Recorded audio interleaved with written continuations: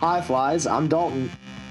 And I'm Sam. Thanks for joining us on this week's episode of Fly on the Wall. Make sure you're following us on social media at FlyOnTheWallPod, and you can also get in touch with us through our email at flyonthewallpodcast@gmail.com. Dalton, I don't know about you, but I had a great time talking with our guest this week. Why don't you tell our listeners who's in store? Sure thing, Sam. Today's guest is Adi Sathi, a Republican political operative, most recently the NRSC Deputy Regional Field Director in the 2021 Georgia runoff election, and Chief of Staff for the Young Republicans National Federation. And with that, let's jump right into the interview. So, Adi, thanks for joining us on Fly on the Wall. Awesome. Thank you so much for having me, fellas. So, first off, how did you first get involved in politics? When did you realize you wanted a career in this?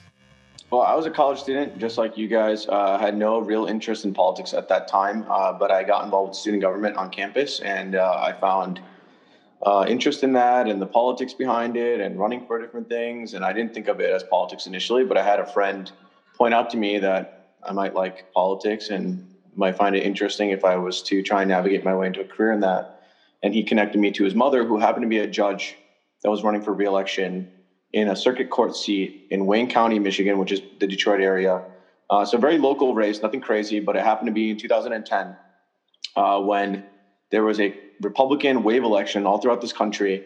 And we took back the House of Representatives, and also in particularly Michigan, where I'm from, we ended up having a governor, lieutenant governor, secretary of state, attorney general, state house, state senate, and 9 out of 14 members of Congress, Republican, overnight, just like that. And I remember thinking, who are these Republicans? They really know how to win. And that's kind of where it all started. So after that, I ended up, at the time, being in a medical program where, for those that are not familiar, there are programs that exist in this country where you can get into med school right out of high school, in a direct med program where it's either 6, 7, or 8 years. And I ended up in one at this university called Wayne State University in Detroit that had an 8-year medical program at the time called MedStart. And so I was maybe a couple years into that program, but decided to pursue my political science interests after catching the bug, as they say, and then transferring to the University of Michigan, where I studied political science and did a master's as well, and continued on with some of the student government stuff, but it navigated me into more full-time political work, and that kind of took me the rest of the way. Yeah, so as you mentioned, you worked on campaigns at every level of government, from city council in Toledo to the Senate race, even in my home state of Missouri. What changes and what stays the same as you go up in scale in these races? Well, personalities stay the same, and you meet the same kinds of people in a different way. I mean, their stories are different in terms of where they're from or what their backgrounds are. But I think the folks and the issues that matter to them overlappingly coincide with people all across this country, which is why people are able to find interest in one particular political party versus another.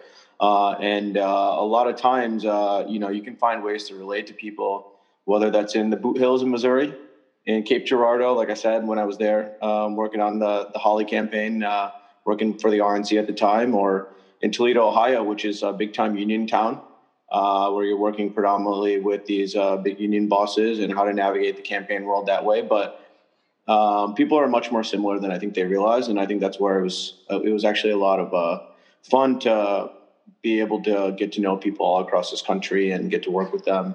From the city council perspective, I actually think when you get so personal in these local races, or even at state house level or something like that, every vote really matters. In some states, I mean, with the constituencies that you see in certain state house races, it's no different than running for city council in another part of the country. And in Toledo, the city council race was an at-large city council race that I managed in 2013 for a candidate who basically was running what I thought to be kind of like a state Senate race with the amount of money that we raised in the constituency that she was trying to win over in such a large city, citywide. And, it was very personal.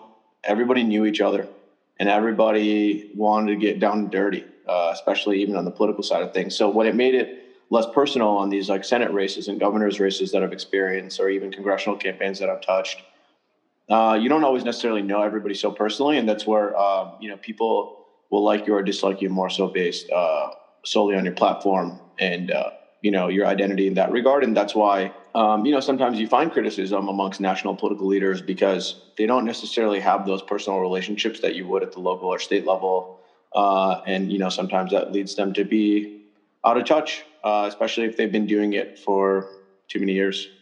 Yeah. And so speaking of personal relationships, you've probably knocked on a lot of doors, met a lot of different people, and worked in a lot of different offices. So any favorite moments from your time working in politics, either in the field or as a staffer for political movers and shakers? Definitely some crazy moments in my career. Maybe the most unique moment of my story that I didn't even realize, which is really a testament to recognizing that you never know who you're going to meet in your life that's going to change the course of your life. Just having done local politics when I was in college, entering grad school at the University of Michigan, I ended up getting involved with my local congressional district committee, which is really just in the state of Michigan, a 25-person advisory committee that's elected within your congressional district caucuses when you're a grassroots precinct delegate. And, to become a precinct delegate, it's like, you get elected within your precinct and in your individual kind of area within your city. So very local stuff. But ultimately, I got to be one of the 25 people on my local congressional district committee in Michigan's 11th district. There are 14 congressional districts in Michigan right now. So I was just one of the people in one of the 14 districts. It just so happened that being involved with that local committee where I'm from in Novi, Michigan, happened to be affiliated with many key leaders, including at the time in 2013 to 2014, a also local leader within the party named Ronna McDaniel, who was from Northville, Michigan. And she was also just another member of the 25-person congressional district committee. And for those that are avid political folks, you now know that she has went on from that role to eventually become the state chair of the Michigan Republican Party. And then from there, she was selected by the president and then ultimately elected to be the RNC chairwoman. And she's now in her third term as RNC chairwoman. And she just happens to be my neighbor, lives 10 minutes down the street from me in Northville, Michigan. So kind of crazy. Didn't know that I was going to meet her through this random interaction in my local party apparatus. But I got a chance to work with her in different capacities at the local level, then also at the state level, because when she ran and was elected to be the chair of the Michigan Republican Party, I also was asked to consider the idea of running to be one of the 6 vice chairs for the Michigan Republican Party. And with the support of my congressman, since I had supported him on his first election to Congress, he's no longer a congressman now, but Congressman Dave Trott at the time was a 2-term congressman. And then also the lieutenant governor of our state who supported me at the time named Brian Calley. With their endorsements, I finished grad school and was 24 years old and ran a statewide campaign at our convention and was elected to be one of the 6 vice chairs of the Michigan Republican Party under then Michigan Chair Ronna McDaniel. And for those that don't know too much about her, her middle name is Romney because she is Mitt Romney's brother's daughter. So the world collides in crazy ways, and obviously, she has done a great job as the chair of the Republican Party nationally. And because of that relationship that I maintained with her from just doing local politics in my home community, I also had the opportunity to follow her to the RNC during the 2018 midterms, where I served as the national director of Asian Pacific American engagement during that cycle. And had the opportunity to travel to 20 states and put on over 100 events all throughout the country, as well as go to places like Missouri, as mentioned earlier. But I mean, it was a tremendous opportunity. And, to think that I just met this future face of the Republican Party casually going to these committee meetings in my local hometown, that's a dream come true for many politically minded people, I would say. So that's a perfect transition into our next section, because we wanted to know, how did you transition from your prior work into Asian American Pacific outreach specifically? Did you see a need? Did someone call on you? How did that work, and how did it go? So myself personally, I grew up in the United States as a active member of the Indian American community. My parents were born in India. They came by way of India to England and ultimately the United States to Michigan, where there happens to be the 12th largest population of Indian Americans in a metropolitan area in the country, which is the metropolitan area of Detroit. Detroit is not the 12th largest city in America. Maybe used to be a top 10. Now I don't think it cracks the top 30. But to think about that from a perspective that there's that many Indian Americans, particularly in that community, kind of showcases the number of people that you would have interacted with or gotten to know in a community of that size. And so, growing up in that community, obviously I cared about it, and understanding now, having navigated my way into American politics in different spaces, that there isn't always, in both sides of the aisle, I'm saying there isn't always a direct link or opportunity for those immigrant communities and backgrounds, particularly within the Asian Pacific American community, because they're so new to this country, to have navigated their way into American politics. And so I saw a need for it, particularly because of the areas that I'm from in the state that I'm in, but also because I just wanted to see more people that look like me in the political world, in the political arena. And so along with doing traditionally minded work, knocking doors, making phone calls, working on campaigns, things that anybody would do, I did take it upon myself, particularly in my congressional district committee, where at the time we had the second largest population of Indian Americans in a Republican-held seat in the country. It was Barbara Comstock's congressional district in Virginia, and then Michigan's 11th congressional district that was ultimately held by Congressman Dave Trout for 2 terms. So I ended up being more than willing, to not only, of course, do traditional campaign work, but also help many politicians and political leaders in the Republican Party navigate the Indian American community. And then that led to me being more broadly focused on other coalitions, not only the Asian American communities, but also all the coalitions that were affiliated with the Michigan Republican Party. And that included veterans, that included the youth community, that included the folks that are dedicated to Second Amendment rights. And so we even had a coalition for the deaf community in Michigan, and there was a large contingent of Republican-minded deaf people. And so it was very interesting to work with all these different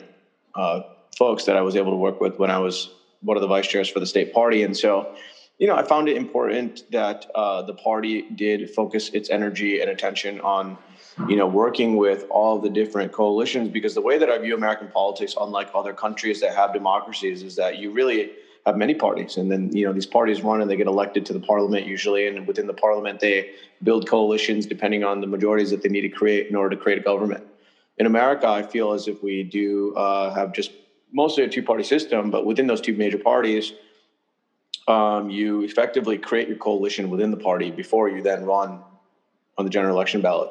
And that's where coalition building efforts are very important. And so because I was able to do that at my congressional district level to an extent, and then also do that at the statewide level during the 2016 election cycle, which, by the way, Michigan only delivered a victory by 10,704 votes in 2016 to ultimately deliver a Republican president. And in Michigan, it was the first time since 1988 that a Republican was able to get elected in Michigan in a presidential election year. And so I think every coalition really did matter.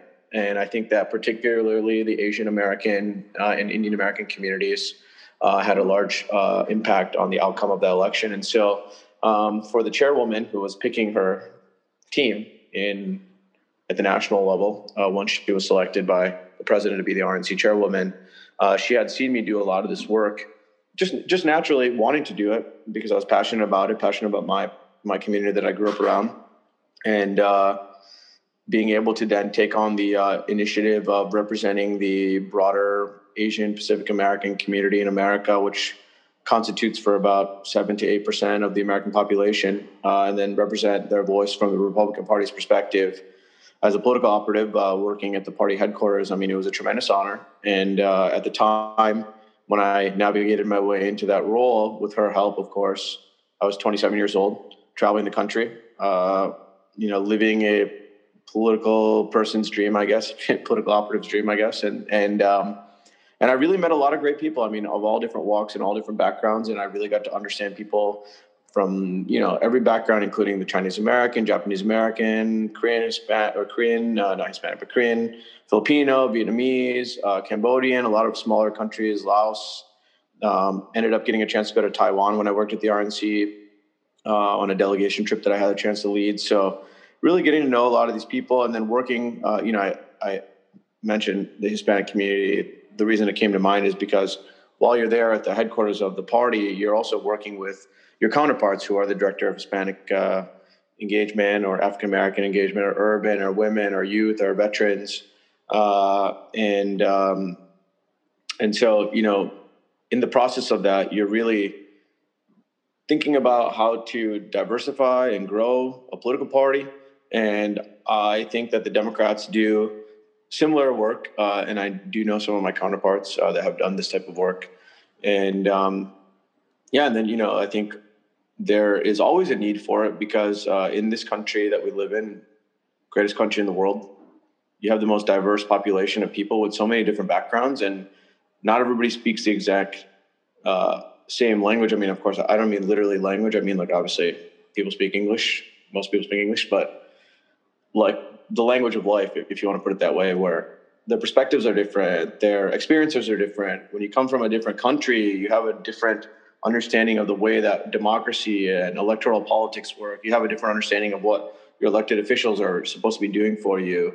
And then ultimately, what we've seen since then is the growth of the congressional delegation of Republicans who are of Asian American origin, that I was able to work with some of these people in 2018 in that election cycle that have now come back in 2020 as members of Congress. Particularly, I'd like to give a shout out to Congresswoman Michelle Steele and also Congresswoman Young Kim, both from Orange County, California, in 2 different congressional districts, both Korean American women with great stories of navigating the way to America and ultimately navigating the way to the United States Congress as Republicans. And so, and then there's also our representative from American Samoa, Amada Radowagan. She's also a Republican, Asian American woman.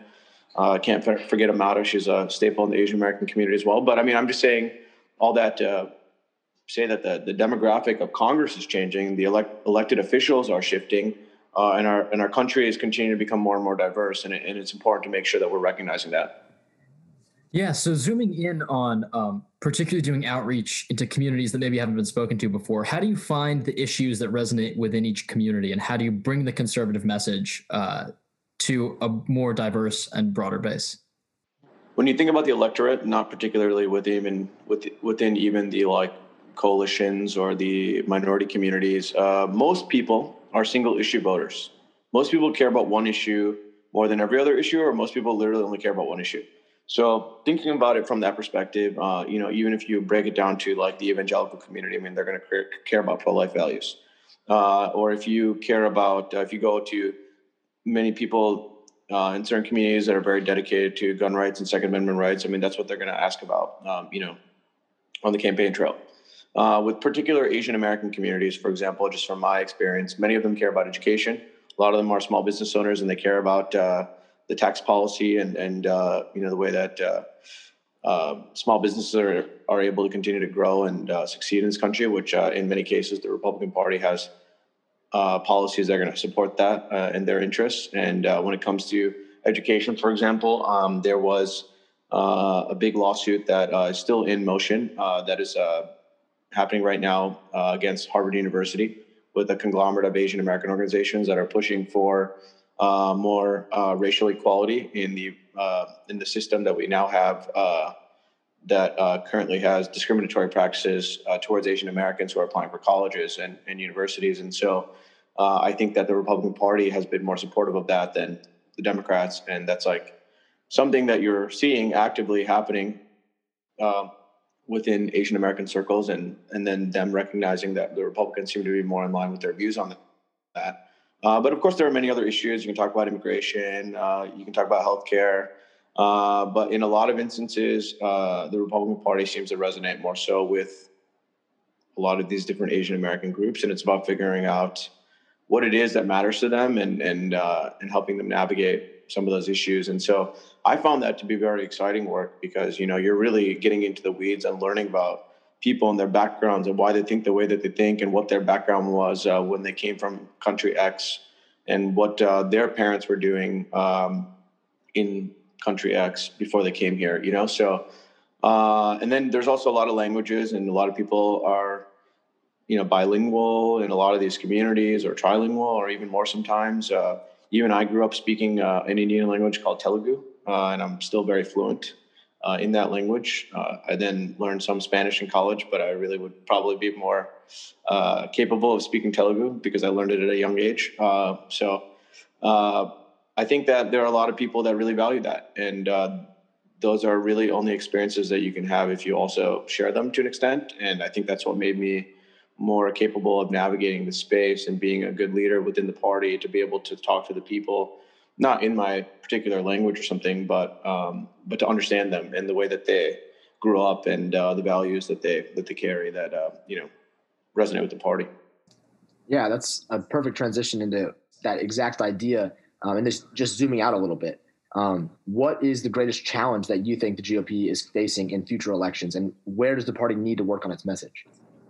Right now, the party, after the loss of a presidential election, although it was a very exciting election in its own way, with COVID and all these things that were happening, and the new dynamics of mail-in votes and so many different movements, and Donald Trump being a uniquely profiled candidate that will leave his mark on American history forever. It'll be a case study in electoral politics in America for the rest of our time, and then some. I think that when you lose an election and then also lose the Senate, and then also don't find a way to win back the House of Representatives, although we did make gains in the House, you have to regroup, and you have to bring the different factions of the party together to be able to figure out a way to have a pathway to then win again.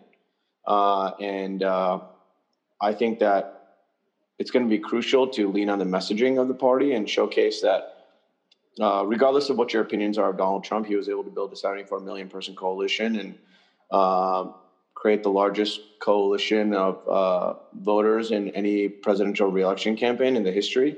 That included a larger contingent of minority voters in both the Hispanic, in the Hispanic, African American, and Asian American communities, more so than any other Republican in the last 50 years. And then you're also looking at the fact that we were able to work with and garner the support of blue collar workers in various communities throughout the country. I mean, Ohio used to be a battleground. Florida used to be a battleground. Those are pretty much handover states for the Republicans in these past couple of elections, even with governor's races and statewide races. And it's important to analyze what was able to help the state move in that direction when Pennsylvania, Michigan, and Wisconsin shifted for the Republican Party in 2016, but shifted back in 2020. And then what's going on in Georgia? I mean, we had briefly mentioned this in our previous conversation at some point, but I was down in Georgia for the runoff election that was happening there. And, you saw for the first time in recent history, I mean, Georgia ended up becoming a blue state for the presidential election, and then also delivering 2 Democrat senators, which just from looking at it from the outside looking in, I mean, you had 2 incumbent Republicans, 2 older people who came from some level of wealth, and one of which was an older white man. The other one was an older white woman, maybe middle-aged, just to say, to be respectful of her. But then the Democrats ran a black reverend and a 33-year-old Jewish American man.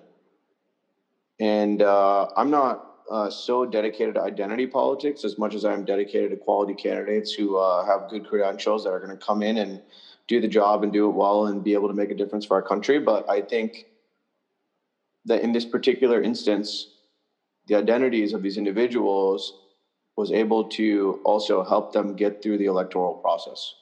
And now that we have a person like Stacey Abrams in Georgia, as a Black woman who's Ivy League educated, that has been an elected official in the past in the state Senate in Georgia, who's very popular and prominent in the state, she's going to be a force to be reckoned with in 2022 in Georgia.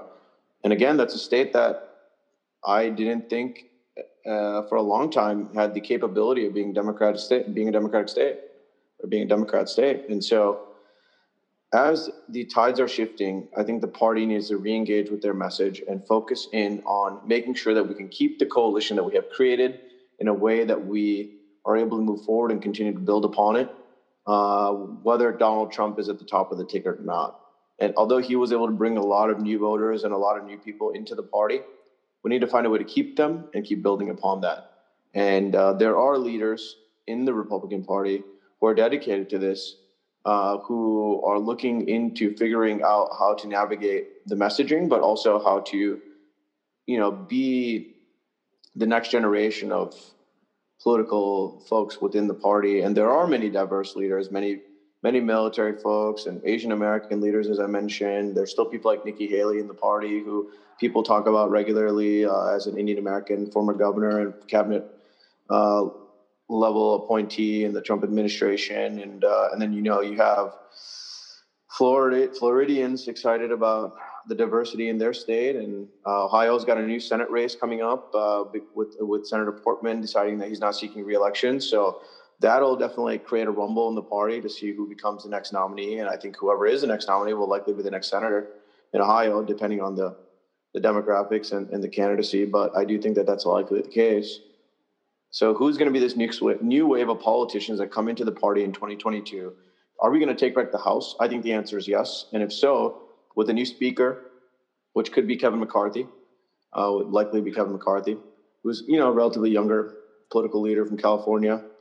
What is the party going to look like once he is able to get into that role, assuming that it happens for him? Where is the direction of the party being taken, and how do we continue to engage with younger generations of people as the older generations continue to get older and move on from this earth? We have new people that we need to be able to engage with, and it's not as common. In fact, it's frowned upon. It's unpopular. It's chastised. It's almost shamed in many ways in the younger generations of America, particularly on certain college campuses and elite institutions and private schools like Georgetown and other spaces like the University of Michigan, where I went to school, where you almost get shamed for being a Republican. And how do we open up that dialogue and allow people to be more open-minded so that we can actually tell them that it's okay to have some conservative values and it's okay to believe what you believe in, and here's why, without thinking that they can't get a date on a Friday night. Yeah. So talking about young Republicans and the future of the party, you've done some work with the Young Republicans Federation as chief of staff. So who are these young Republicans, and what do they believe, and how does the party connect with them? So the Young Republican National Federation, or YRNF, is one of the 3 official affiliate organizations of the Republican National Committee. The other 2 are the College Republican National Committee, which is more probably relevant to your interests, and then also the National Federation of Republican Women is also a recognized organization. And why are those important organizations? Because they represent women, young people at the college age, and young people that are 40 and under, and that's what the YRNF represents, people who are 40 and under, who aren't necessarily college age. Who aren't necessarily in college. College age, I think, is fine because not everybody goes to college. So from that perspective, the next generation, I think, is looking to field and create the next farm team of future leaders, elected officials, party operatives. You don't always have to be an elected official to make a difference. In fact, I find now that I've been more so behind the scenes than anything else, that you're able to pull the strings and get real things done to make a difference more often than if you're, holding elected office and, you're concerned about many other things in the process of being in those roles. And so they're thinking about the platform of the party. They're thinking about how to represent that platform. They're thinking about how to present themselves in a way that's exciting and interesting for voters. And also, it seems as if these organizations are still very prominent within the party apparatus, and that people who are coming up in those ranks are then finding a way to navigate their way into roles within their state legislature or their state government or their state party, or they're taking jobs working for different people. And I think that especially in Washington and especially after this election cycle, there are a lot of people that are interested in gearing up and working with young people on college campuses. Maybe that's more so the college Republicans, but I think even the young Republicans are looking to find a way to be a part of the conversation that is now happening on how we rebuild and grow this party. And I'm excited to see that they're being included in that conversation. All right, so now we're going to our final section. which is called the lightning round. So 3 quick questions, 3 quick answers. You can maybe yes or no, and maybe one reason why. Sure. So the first question is, will Andrew Yang win mayor of New York's race? Yes, I think that he's doing well in the polls right now, and it seems like as long as he maintains that momentum, he'll probably win. Awesome. Number 2, and this is for all of the electoral junkies that listen in. If you could only do one of these 2 things for the rest of your political career, would you rather knock on doors or phone bank? Knock on doors. You get real interactions with real people, and it's more effective. It's like 10-to-1 ratio on effectiveness, in my opinion, if not higher than that. And I like people. You get really interesting people at the doors. On the phones, they are kind of skeptical at first, and then sometimes you don't even get a chance to really talk to them. So, all right, final question. You've worked all over the country. What is your favorite region of the country in which you've worked? That's such a tough question. Well, I love Michigan. Very loyal to my home state, and I always like going home for political work. I got a chance to go to Alaska this past election cycle, and I never thought I would get a chance to go to Alaska, specifically to Anchorage, to have the opportunity to do political work, because Alaska is not usually in the realm of, battleground states necessarily, but the RNC did invest in the Alaska operation this past election cycle. They did have a state director there because Senator Sullivan is running for re-election, and also the Alaska State House was fighting to keep their majority. And I was able to supplement the work that was being done up there, and I went up to Alaska for a week, which was a beautiful experience to go to what was almost like a whole different country to an extent, but really, obviously a part of the United States and being the 49th state. I mean, there's a lot of pride in that. And you get off of you get off your flight and you walk around in the airport and you'll see like this big moose that was killed by somebody who donated it and actually ended up later finding out that it was a friend of mine's like father or something. And it's and then that's when I realized that Anchorage is a very small, big town where everybody tends to know each other, but there's still like 300,000 people that live in Anchorage. A lot of people don't realize that. So it was a great experience to go up to a place like that. And, I'm very grateful that politics took me to Alaska. That's a crazy story. Thank you so much for joining us, Adi. Absolutely. Thanks for having me. Thanks for tuning in to this week's episode of Fly on the Wall. We hope you listen in again next time when we interview geopolitics fellow and cybersecurity expert Sarah Sendek. Before you go, make sure you follow us on social media at Fly on the Wall Pod on Instagram, Facebook, and Twitter.